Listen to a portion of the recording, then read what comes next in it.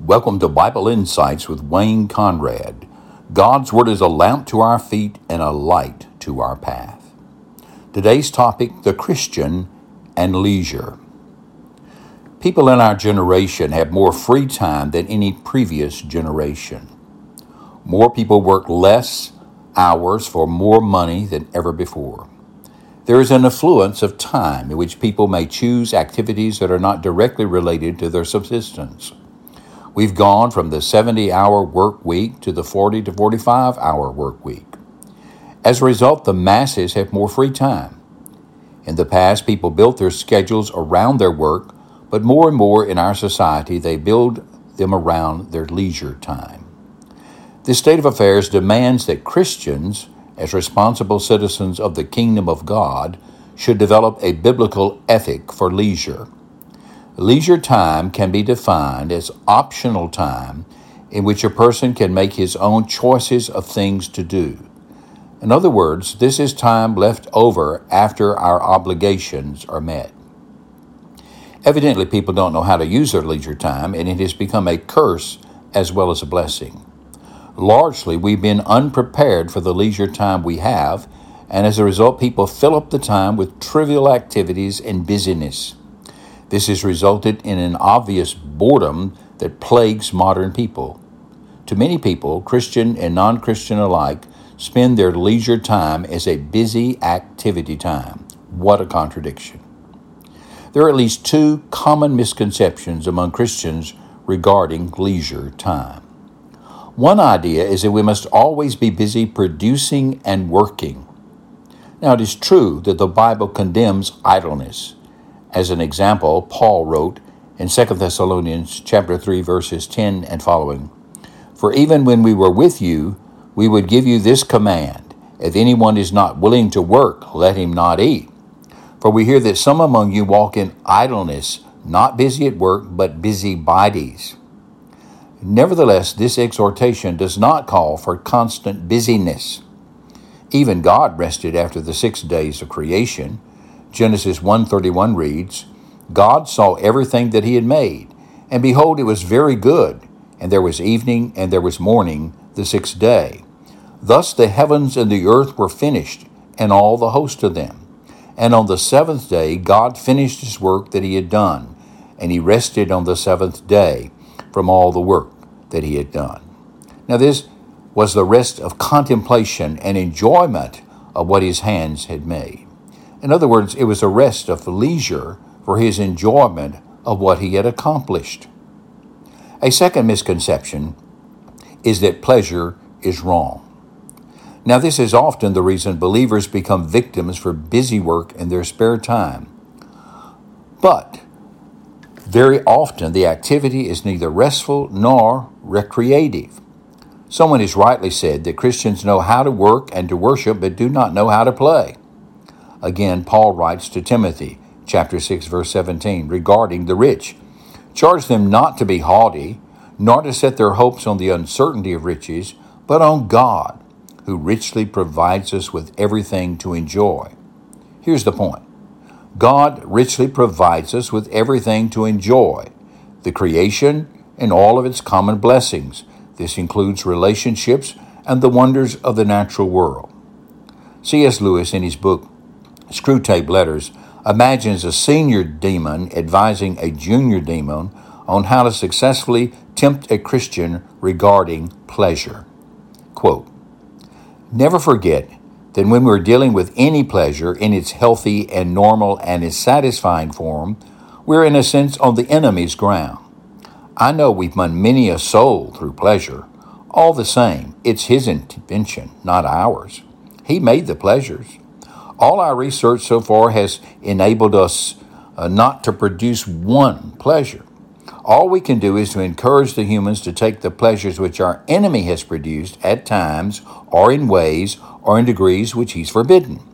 Hence, we always try to work away from the natural condition of any pleasure to that which is the least natural, least suggestive of its maker, and least pleasurable."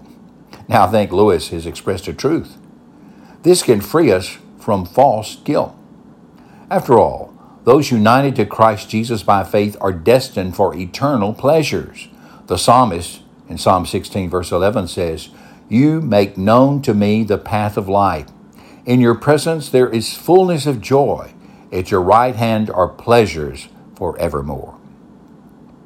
What then is the answer to these two common misconceptions? Now, there may be other misconceptions.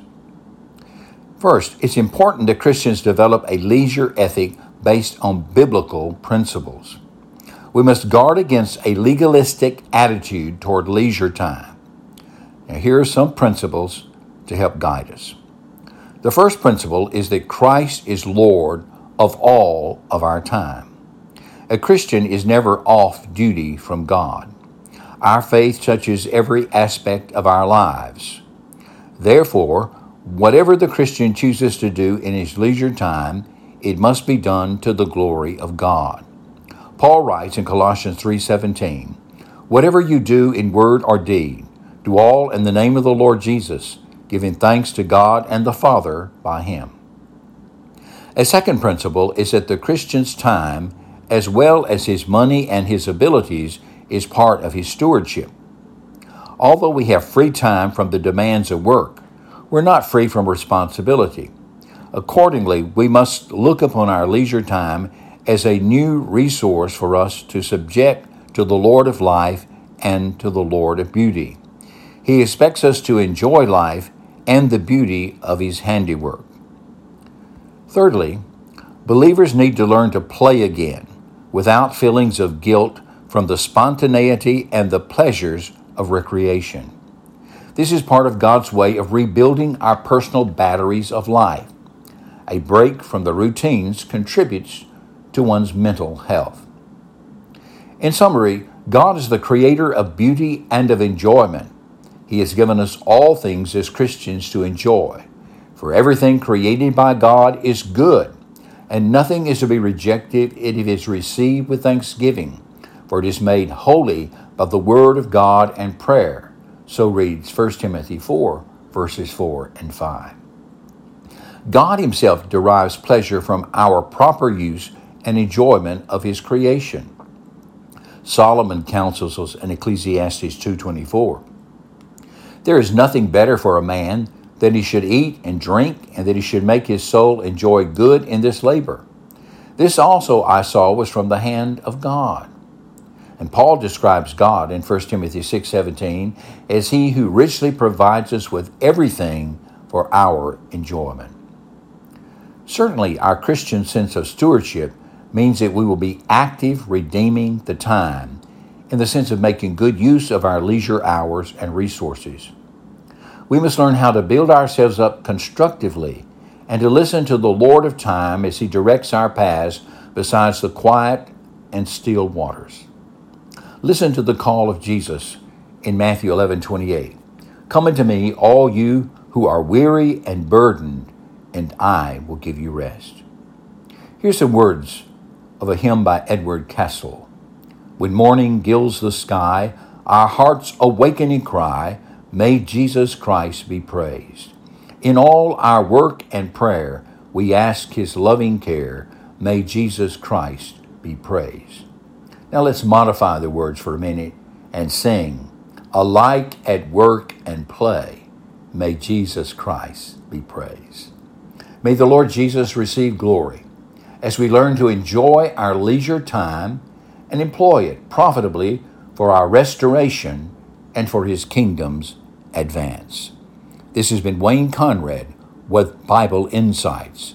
And the next time, remember that God is the creator of pleasure, and God takes great pleasure in his people. And when we know God and truly love him through Jesus Christ our Lord, then we will find that God himself is the great reason for living and the great source of true enjoyment. And we are destined for eternal pleasures at his right hand.